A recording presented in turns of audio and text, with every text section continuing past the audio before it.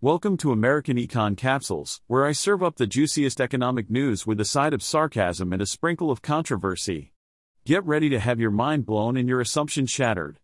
Let's dive into the wild world of money, markets, and mayhem. In today's midday trading, there are a handful of companies making headlines. Let's take a look, shall we? First up, we have Salesforce, the cloud software vendor. Their shares popped over 7% after reporting fiscal third-quarter earnings that exceeded analysts' estimates. Revenue also increased by a whopping 11% from last year. But let's not get too excited, folks. Salesforce's growth rate has actually slipped this year as businesses try to find ways to cut costs. So, it's a small victory for Salesforce, but not exactly a game changer. Next, we have Snowflake, the cloud company. Their shares rallied more than 4% after posting stronger than expected quarterly results and an upbeat forecast for fourth-quarter product revenue. It seems like Snowflake is making its snow profits. Good for them.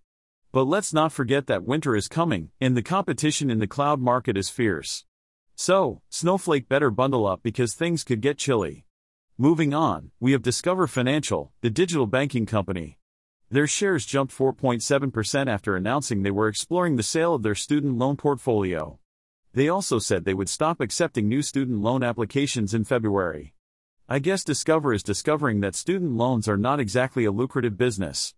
But hey, at least they're trying to cut their losses. Better late than never, right? Now, let's talk about Victoria's Secret, the women's clothing retailer.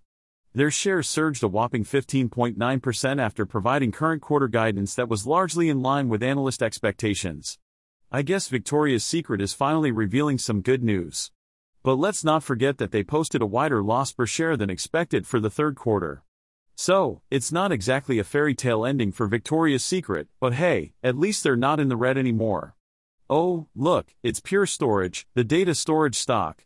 Their shares tumbled a whopping 14.5% after offering a weak revenue outlook.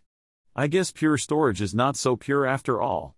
Maybe they should consider storing their revenue forecasts in a more reliable place. Just a thought.